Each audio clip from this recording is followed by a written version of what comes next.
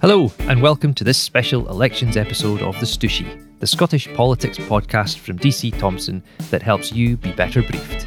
I'm Andy Phillip, and on this episode we're making a departure from our regular weekly programme with a series of daily debates to delve into the local issues at the heart of the election on May the 5th.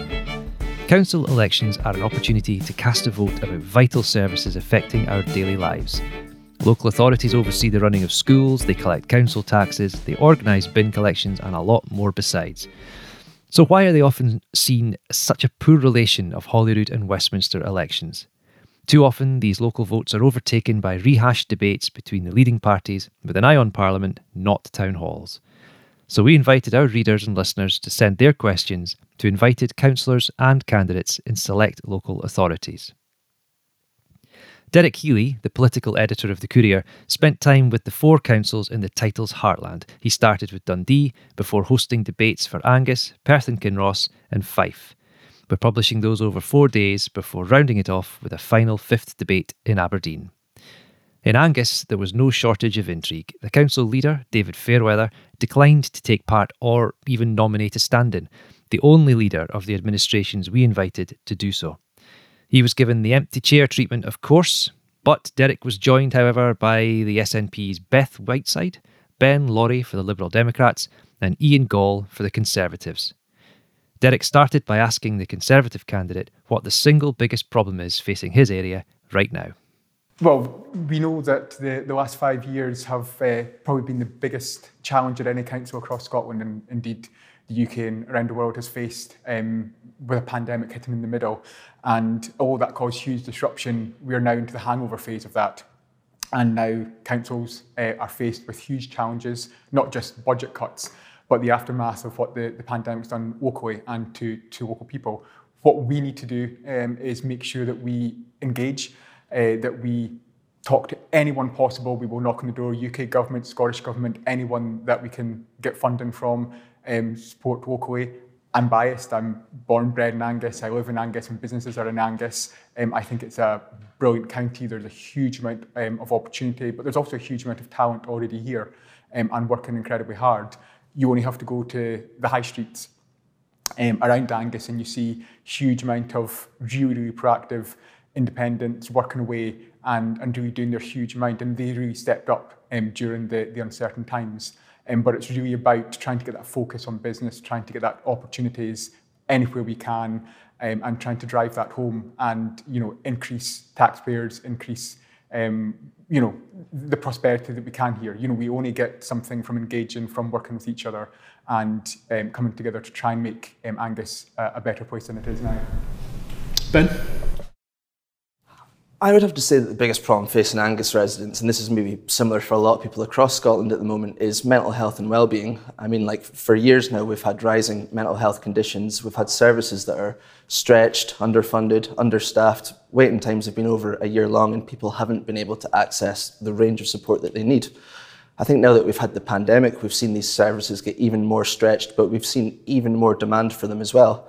I work part-time for a mental health charity offering peer support, and I've seen a huge rise anecdotally in people that have never needed help for their mental health before, but are now needing it now.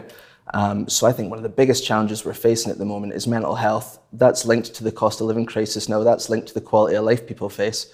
We need to be improving mental health services, but we also need to be improving the quality of life of our communities as well. And Beth?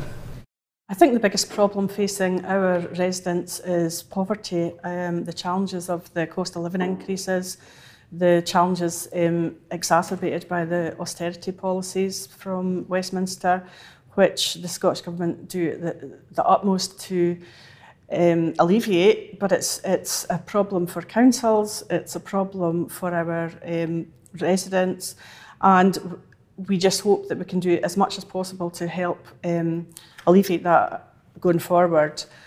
Things that we can do to help include improving the standard of housing stock and reducing fuel poverty, but that's a huge challenge for councils all across the country.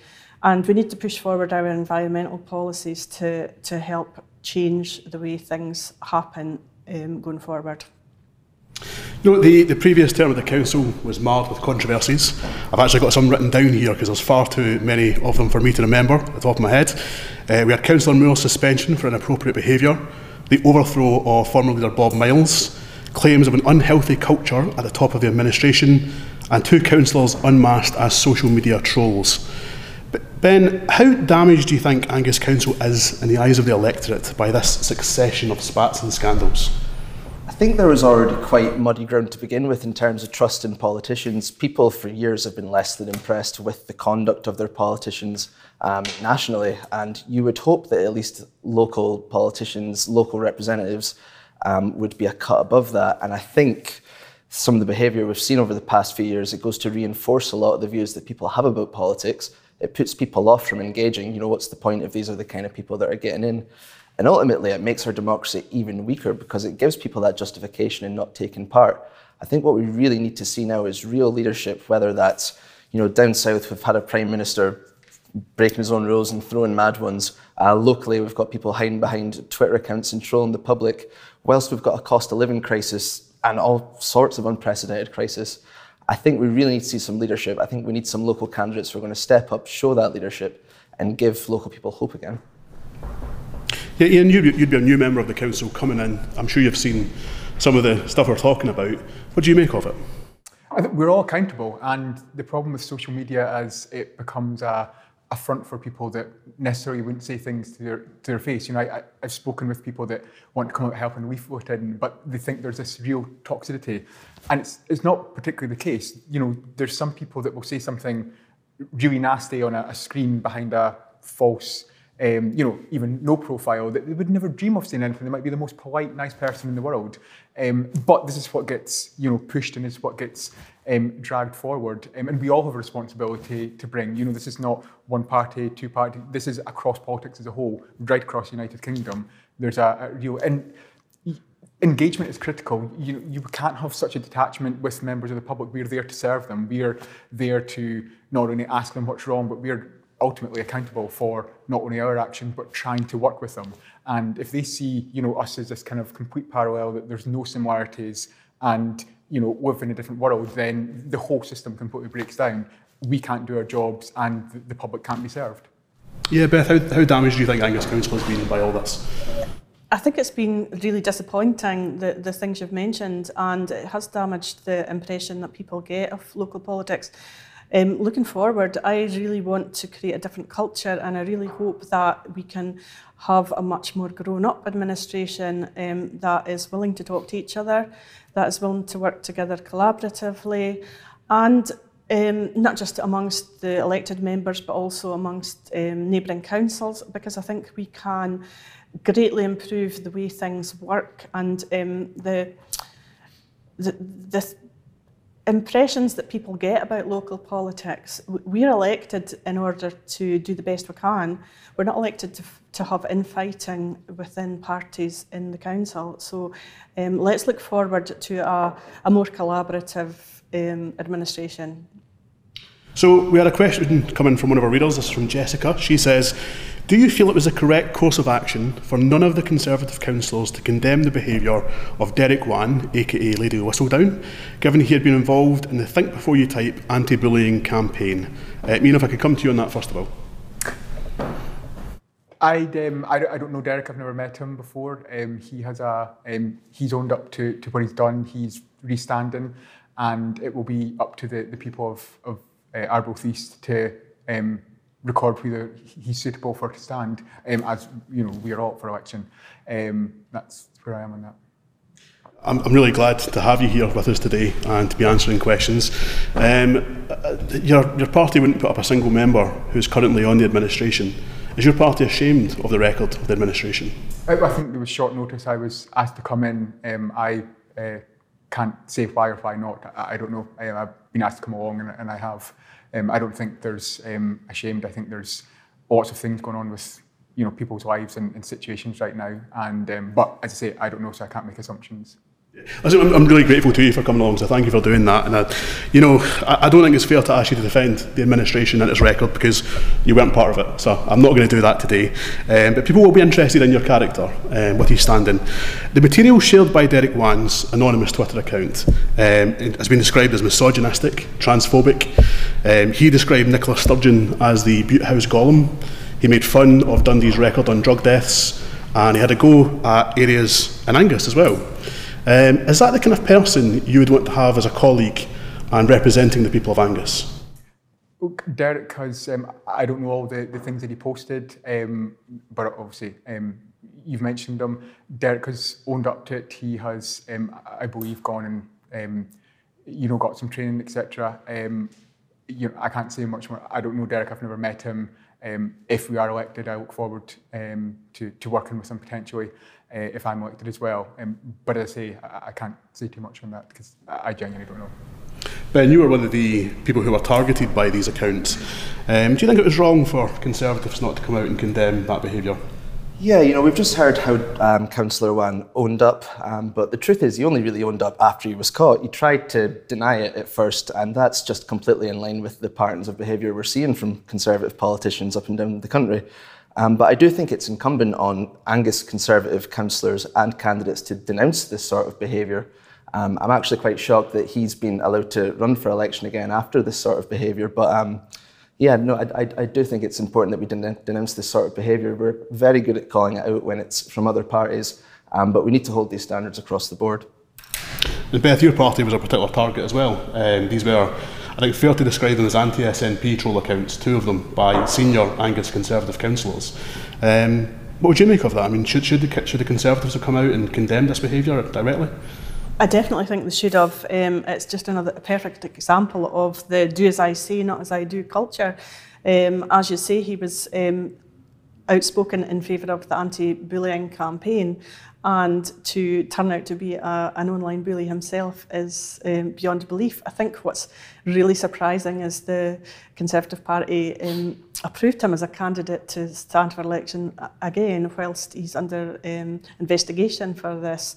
So I think it'll be interesting to see how his behaviour changes should he get elected again, or it'll be interesting to see whether the electorate put their trust in him once again. So one of our readers, Graham, wrote in and he asked, do you think Angus is dominated or distracted by the politics of division rather than a genuine desire among all elected members to work together for the best of its citizens? Beth, I'll come straight back to you on that one if I can. Yeah, I've already mentioned that I'd like to see the culture change. I think it has been dominated by, I think the previous administration were driven by anti-SNP policies rather than working for the good of the people of Angus.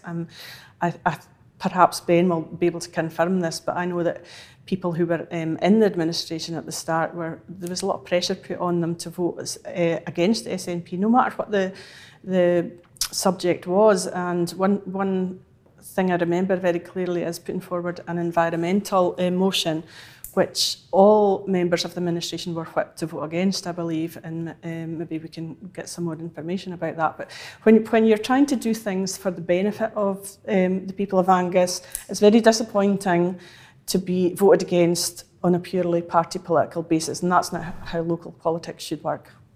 Ben? I think division has dominated the council over the past few years. There's been a lot of petty bickering in the council chambers. There's been a lot of council business and time taken up by these arguments and very little actual time spent on substance. I think there's been a lot of party political debate on the council, and it really doesn't serve local politics well. So I think what I would like to see is a culture shift, as Councillor Whiteside has just said, and just a lot less of the national arguments played out at the local level. There does need to be a lot more collaboration on Angus Council for sure. Ian, you'd be a fresh face in the council. Is that something you'd agree with? Absolutely. At local level, you will only go forward if there's engagement. When I've been out speaking to people, they couldn't care what party I'm from. They're focused on. One particular lady was about a road sweeper that stops 100 metres up her lane because the curb stops. And it was an issue that's, it's not life-changing, but it affects her. She has to fill up her bin with leaves or it'll block the gutter. And it's all small things like this that really matter, but that we need to engage all together, because ultimately we all live in the same county, we will be in the same shops, we will be doing the same things, we will be passing each other, we will know mutual people. This is all very localised, we will come across each other, and if we work together, if we engage with each other, then hopefully, and things won't be perfect, but if we can work together and engage, then there is a much better opportunity of being able to actually provide for the local people than that kind of very stale lines that are drawn and you can't cross them, because that ultimately serves nothing. And the reality of that is that the population, Angus, all these wards just become more and more detached from politics because you have a wall. I mean, there's a chance of a coalition or a minority control here as the outcome of this election. So I'm interested in how willing each of you would be to work with each other party or with independents. Ben, I'll maybe come to you on that first of all, as somebody who's just in terms of numbers of who's standing, likely to be possibly making a decision on that, possibly getting involved with other parties who could be on the administration. Where would you stand on that? Okay, so a lot of this will have to be decided following the election when we see what the makeup of the council is, the makeup of the parties, who did get elected and who didn't. And there would need to be a discussion between Liberal Democrat councillors, because all our local policies are set locally and between whoever the Lib Dem councillors are at the time.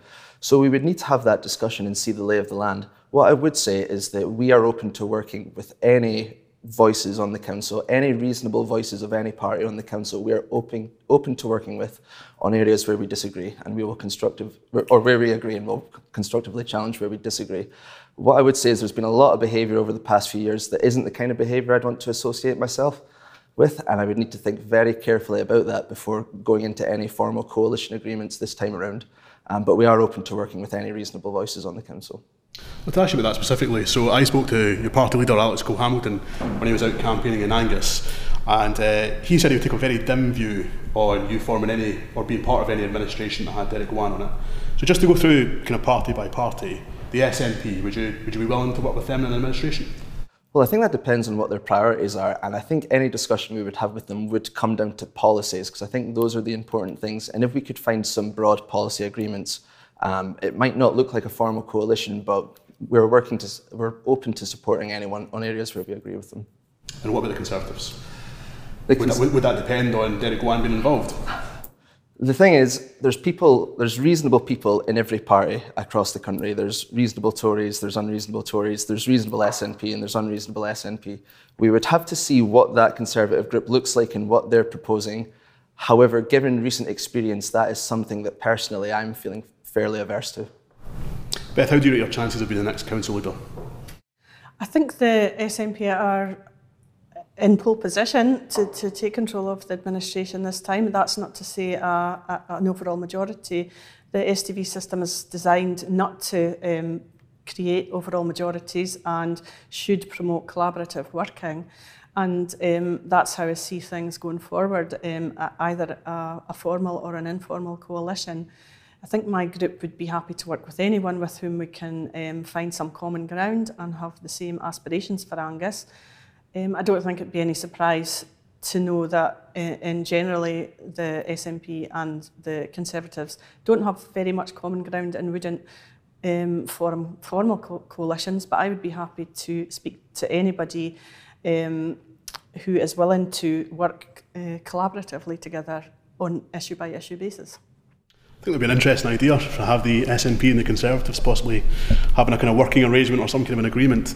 What about yourself, Ian? I mean, who would you see yourself potentially working with if it came down to it? The election's not happened yet, so we have no idea what's going to happen. But the bottom line is that the next 5 years are possibly going to be the most challenging any council has faced. And the idea that we wouldn't speak, or a councillor anywhere wouldn't be willing to speak to somebody else just to find if there's common ground, just to find if there's a benefit of coming together, working together for the benefit of not just people that voted for them, but every single resident, to me seems absolutely bizarre. I work in the business world and you deal with all sorts of people, and some people that you don't maybe necessarily want to work together with, but if it's for the greater good, if it's for the reason of why we're here, we're not here to make groundbreaking worldwide policies and change the lives of the world. We're here to serve local people the best we can, and if we don't take that very first step of offering full engagement with anyone at the table to begin with, and finding where there is common ground, then I don't think we should be there. It's really interesting. So it sounds kind of like nothing's been ruled out then. So that'll be, I think, interesting for viewers to think about. I wanted to ask a little bit about council budgets and cost of living. This is something that came up time and time again for people writing in, as I'm sure you can imagine.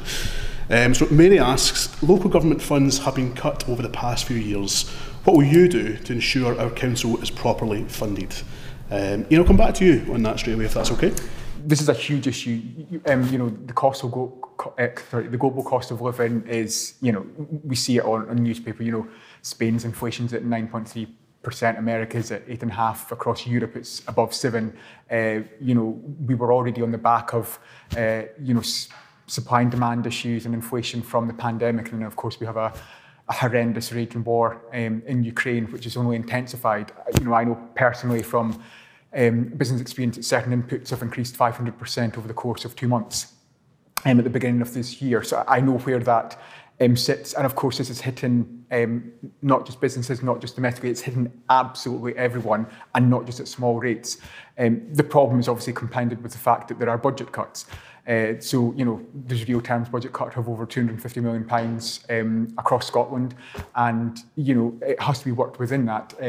We are in a fortunate position. Angus currently has the second lowest council tax in Scotland, and within reason that has to be protected as much as possible. Councils don't have a huge amount of sway. We rely on what's happening in Westminster and what's happening in Holyrood, and we have to work with the means that we have after that. But it is serious. When you speak to people at the doors, concerns, it's not just potholes, it's not just coastal erosion, which are the kind of the topics that that sits there, and people are worried. It's something that is there across all sectors, all ages, all different types of people. The reality is there, and the unfortunate reality is it will get worse. You talked about speaking to other people if there's discussions after the election of forming something. I wonder if you're elected, would you be prepared to? Well, let's be honest. Budget cuts are passed on from Westminster at Holyrood, and then it comes down to local councils, and quite often it's councils that have to make the difficult decisions. I wonder if you'd be prepared to get together with other parties to go to both Holyrood and to Westminster, speak to your own party and say, we need more money for Angus. Exactly. We know that the cover letter was signed by all 32 council leaders, and this is, we effectively, I certainly think at council level, you're almost fighting for the people and not just in your ward, but people in Angus as a whole, because your ward is obviously where you are, and then the council, the 8 wards form the council. So it's a case of fighting your own territory and fighting this council as a whole, because effectively, we have to work together to get to that point. But we do. We have to beat that drum. We have to voice as much opinion. What we get from it doesn't matter, but we have to make sure that we're chapping on every single door. And, if we can get £1 extra, then absolutely. And, we certainly wouldn't be afraid to do that, because right now we have to fight. We have to make sure that we have exhausted every option, and that we can genuinely go to sleep at night knowing that we tried every avenue possible to be able to raise funds or to try and mitigate as best as we can at council level. We have to be realistic. There's a fine line of where we can and where we can't work, but full engagement is absolutely critical, and it's never been more critical given the context of where we are globally and after various issues. Beth, Nicola Sturgeon was here the other week. We're filming this in Dundee, and she's been out in our big yellow campaign bus. I wonder if you've spoken to Nicola Sturgeon or the party and told them that Angus needs more money. Well, of course, the settlement that local councils get is negotiated by COSLA, and there's representatives from each council administration as part of that, and it's not a case of me going directly to the Scottish Government. It is a negotiated settlement. Whether that needs looked at again is another matter. I think what we'll have to do is try and take responsible choices with the funding that we do get. We've got a fixed budget to work with, and I think there's been some irresponsible choices made in the past where we see our council reserves being whittled down year on year, and I think we have to try and find imaginative ways to deliver services. It's all very well striving for the second lowest council tax in the country, but we need to protect services as well. So it's finding the correct balance between, if you continue to keep the level very, very low, what happens is you need to make cuts perhaps in support staff in schools, welfare benefits section, and these are services that people desperately need. So we need to find the correct balance going forward, and we need to try and find ways of making the best choices with the money. And some of that will involve community empowerment and giving much more decision-making powers to the communities and bringing forward the participatory budgeting process so that there is a sense of ownership amongst communities going forward. Just again in that sense of working collaboratively with other parties, would you be prepared to go back to the Scottish Government and go back to any government and say that we need more money as a group of individuals or as a group of parties on the council? Well, like I say, whoever's voted into the administration will have that pathway through COSLA to try and negotiate the best possible settlement for Angus. Okay, Ben, where do you stand on this? Well, council funding comes from the Scottish Government, and the Scottish Government has systematically underfunded local government for years, which harms our ability to deliver frontline services. I think that councillors, whilst they don't have direct power over this, they do have a responsibility and a duty to stand up for their communities and to call that out and to lobby the government for a fair settlement. I think there's a dynamic where when you elect SNP councillors, you elect cheerleaders for the Scottish Government who won't hold them to account in the same way, and there's a similar dynamic with Conservative councillors in the UK Government as well. They're not willing to show that challenge along partisan lines.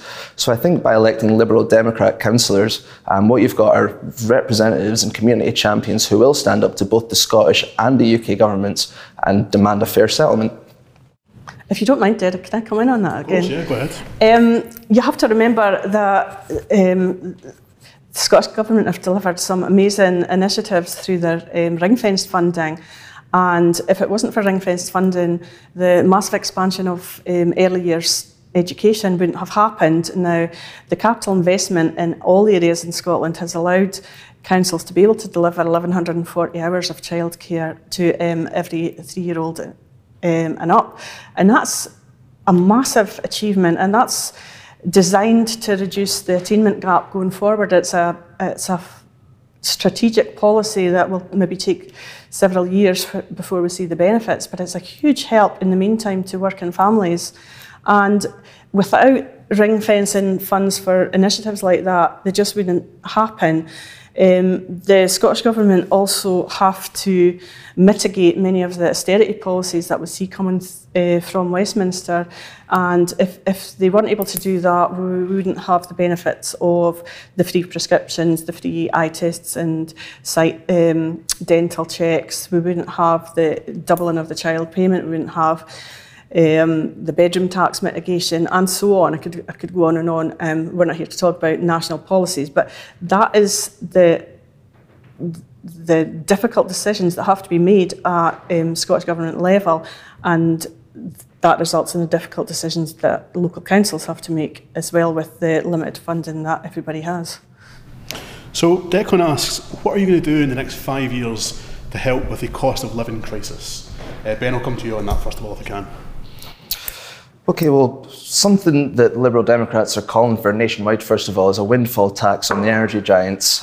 We think that whilst people are struggling to pay their fuel bills and the energy giants are making huge, unprecedented profits, they should be sharing some of that burden, paying their fair share and helping to ease the burden on the rest of us. Realistically, though, that's not going to happen in council chambers. No. As a councillor, what would you be looking to do? I'll start from the wide and go down more specific. Sure. So I think in terms of, there's been a bit of talk about council tax, and I think this is a really interesting thing, because in principle I do believe that we need a good level of taxes for a good level of services. However, council tax is an awkward one. It doesn't reflect ability to pay. So I think that it should be scrapped, and of course the SNP government said they would scrap it ages ago. But in the meantime, until that happens, we need to be careful how much we crank that up. I think there is something to be said for trying to keep those tax increases minimal and trying to keep that council tax fairly low, because it doesn't reflect ability to pay. And in fact, when you crank that up, it hits everyone equally. So I think keeping service charges low, keeping the taxes reasonably low, whilst still trying to have a moderate increase to pay for our services, I think balance is what it's going to take. And Ian? Well, it's really difficult because obviously at council level there are such limited levers that we have at our disposal. One of the main things, I think it's why it's spoken about so much, is council tax, because it's the one thing that councils have the ability to change. The problem, and it's a completely tricky one, because if your budgets are being cut, then you're trying to look at where you can save money or try to raise money. All the low-hanging fruit's been picked. So we're at this point of whether do you increase council tax, do you try and trim services? But we're at this point of you start trimming services and then vulnerable people fall through the cracks, and then you start creating a huge amount of problems. However, you start lamping council tax up further and further, and it's a local tax that people begin to struggle to pay. So it's trying to find that balance. It's trying to understand where the lines can be matched, because at council level we don't have the ability to nationally go after things. We look for direction from Westminster Holyrood, and we have to implement as best we can with the very limited grounds that we have to play with. Beth, what about yourself? You mentioned that at the start. In terms of what we can do, councils are limited in what they can do directly. However, things like free school meals, which are being rolled out, we've had problems increasing the uptake of free school meals, and that's something we really have to promote. That's soon going to be available to all primary school children, and we've got programmes in the school holidays where there's food and fun initiatives to help hard-pressed families make sure that their children are still getting a good meal and activities during the school holidays. So these type of initiatives are really vital going forward. We've also got programmes looking at the cost of the school day for families. So things that maybe have happened in the past where families are expected to pay for extra materials for cooking, art, music, is a thing in the past as much as possible, and very, very expensive trips. We're looking at things like that to make sure that some children aren't excluded from the opportunities that other families get. Another aspect that the council can do is be very, very careful about where they spend their money. So some community wealth building, where as much of the spend as possible by the councils is in the local area, and that helps protect jobs and income of the residents. And it's something I would definitely like to see increased going forward. What's your position on a workplace parking levy in Angus? There's no need for a workplace levy. That policy is designed for very overcrowded cities. I would, in my opinion, Edinburgh and Glasgow, there may be areas there where it is a useful policy to reduce the use of cars. In a rural county like Angus, there is no prospect of that being introduced, in my opinion. So if you were the leader of the council after May, you're absolutely ruling that out? There's no way I would be ruling that out, absolutely. There's no need for it in Angus. I'll ask you the same, Ian. I mean, it's been a big talking point for your party, absolutely. Workplace parking levy. Would you feel the same way in Angus? Absolutely. Angus is a rural county. I'm quite lucky that even though I live in the countryside, I am only 3.5 miles away from the train station. But the reality is that the majority of people do need a car. It's not a luxury. Even small villages or whatever that are closer, they can see the town, they're not within walking distance sustainably. And the idea, these people don't have this luxury. It's not a case of taking the mick. They need them. It's not sustainable to think any otherwise. The workplace levy is an absolute no-no. Certainly not in Angus. It doesn't matter. Glasgow City Council, Angus, they're completely incompatible to compare in that way, and you could never look at that in Angus. Sounds like we're really all the way there to not having it. Ben, are you in the same boat? Yeah, no, that's not something. I don't think anyone in Angus, any party in Angus, is in favour of the workplace parking levy. Liberal Democrats are the same. It's not something we support. I do think, though, we need to be supporting more alternatives to driving in the first place, stronger public transport, investing in active travel infrastructure. But I don't think in Angus the workplace parking levy is something that anyone's seriously considering. On the topic of parking charges, during the pandemic, off-street fees have been suspended, and I think on-street parking has been extended to a free hour, I think, as well. There was a bit of a controversy previously in the council about that being loss-making. I just wondered if each of you would, state your positions on whether that will continue. as we come out of the pandemic and throughout the next term. Beth, first of all, just going to yourself, would you be prepared to commit to that? I don't think the parking charges in the Angus was in any way successful. It was introduced in a haphazard manner without collaboration across the council. It was introduced as an information paper. We weren't given an opportunity to debate. There was no differentiation between the small towns and the large towns, and it caused a lot of hurt to people. It caused a lot of problems, and I don't think there's an argument for reintroducing parking charges in Angus. The next question comes from Jason. It's on climate. He says that areas like Kirriemuir, Carnoustie and Monteith do not have general waste skips, therefore people have to travel. He's concerned about whether those extra carbon emissions are even being taken into account, and he asks, would your party keep the same policy of no general waste skips in these areas? If I could come to you first of all on that. It's a difficult one because obviously trying to juggle the budget, trying to juggle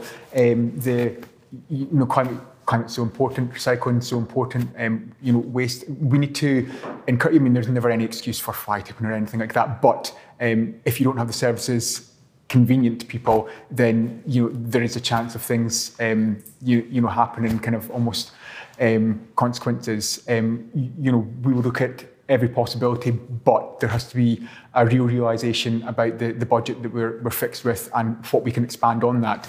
Obviously, the deal with Baldovie has been a game changer. I think Angus is number 1 or 2 in Scotland recycling.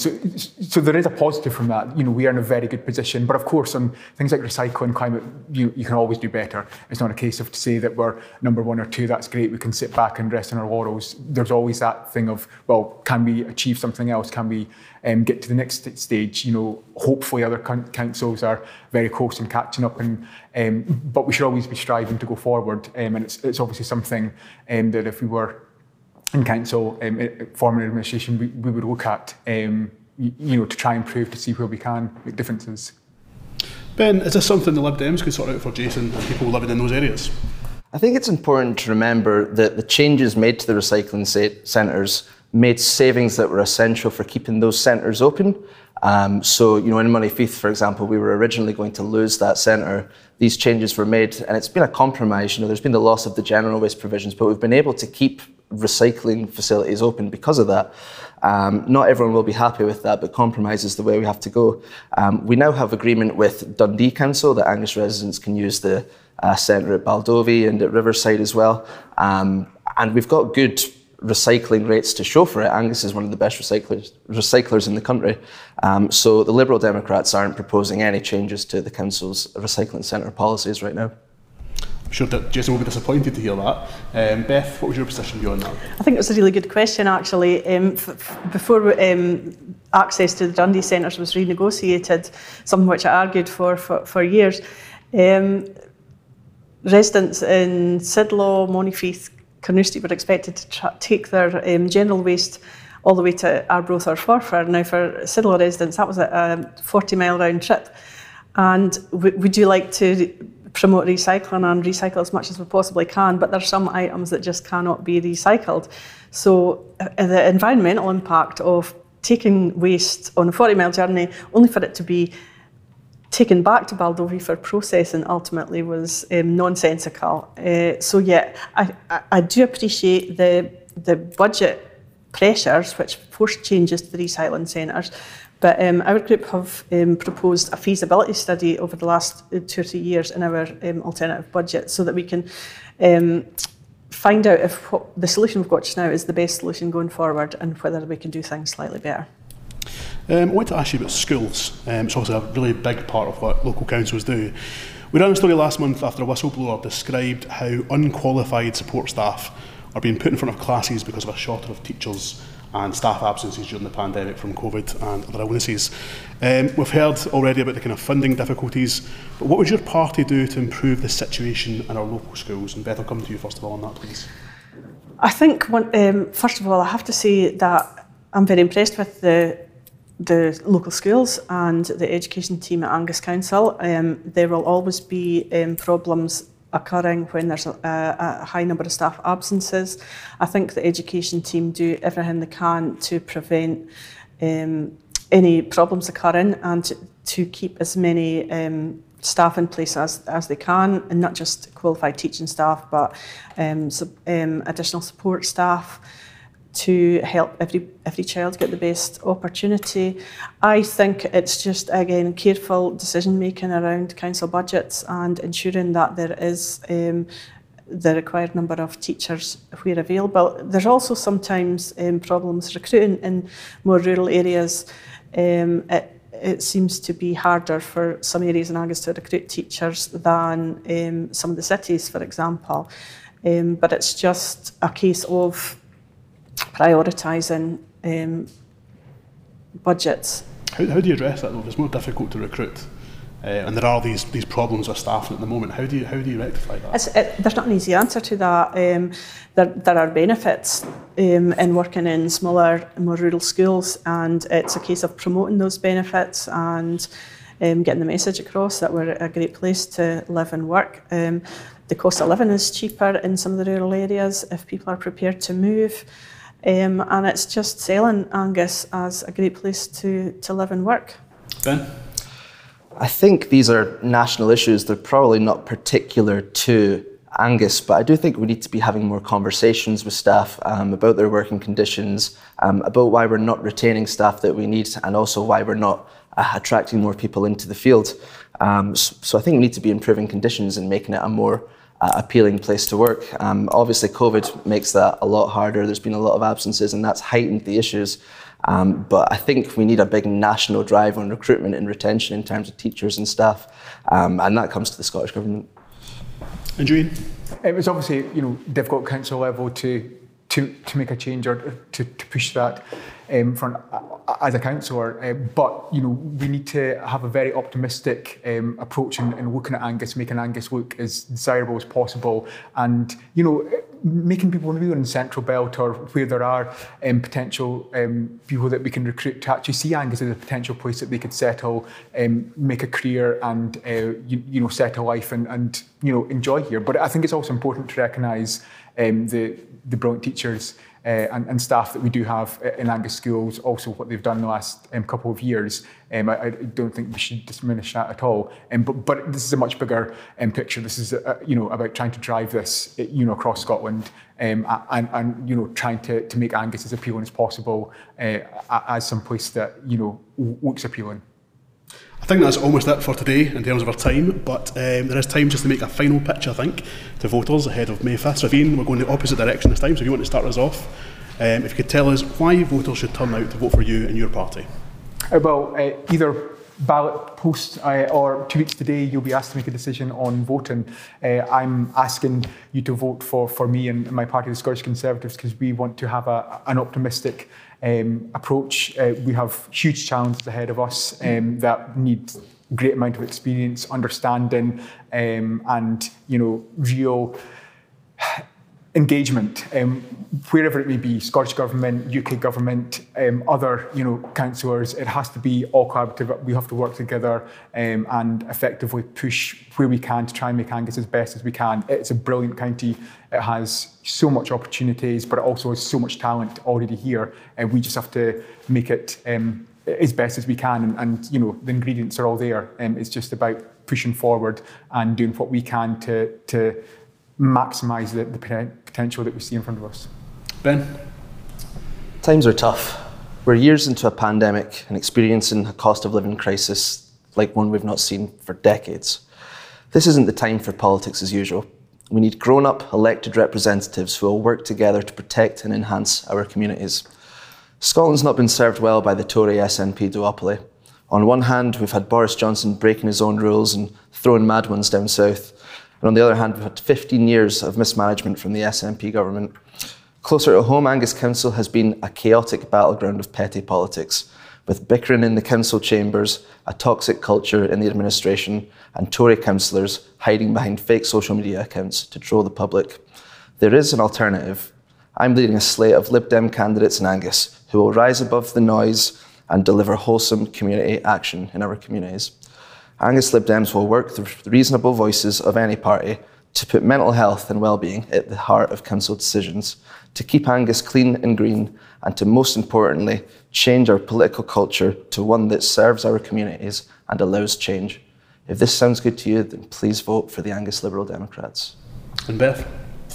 Thank you. We've had 5 years of a coalition of chaos in Angus.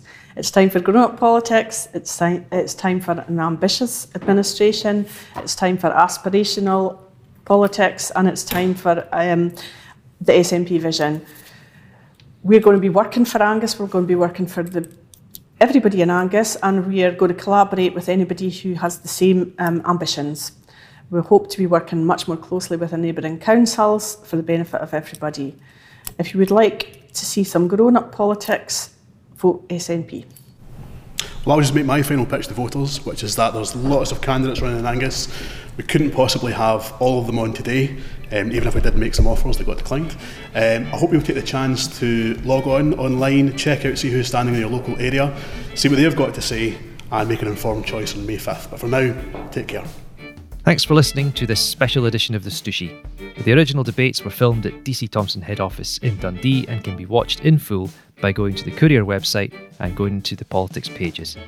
Thanks to Derek Healey for hosting, Stooshie producer Morven McIntyre, the teams in Dundee, and of course to you for listening.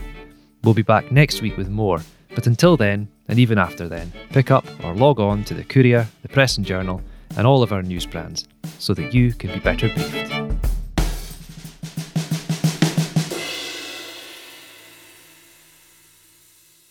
The Stooshie is the politics podcast from DC Thomson, designed to help you understand the implications of what happens in Holyrood, Westminster, and our communities so that you can be better briefed. Don't miss an episode by following the Stooshie today on Apple Podcasts, Spotify, or wherever you listen. And if you know folks like you who want to understand politics in Scotland a little better, suggest they tune in or follow Stooshie Scott on Twitter and Facebook. And stay even more up to date on local and Scottish news by subscribing to the Courier or Press and Journal, where you can get 1 month of unlimited access for just £1. Check the episode notes for details and terms.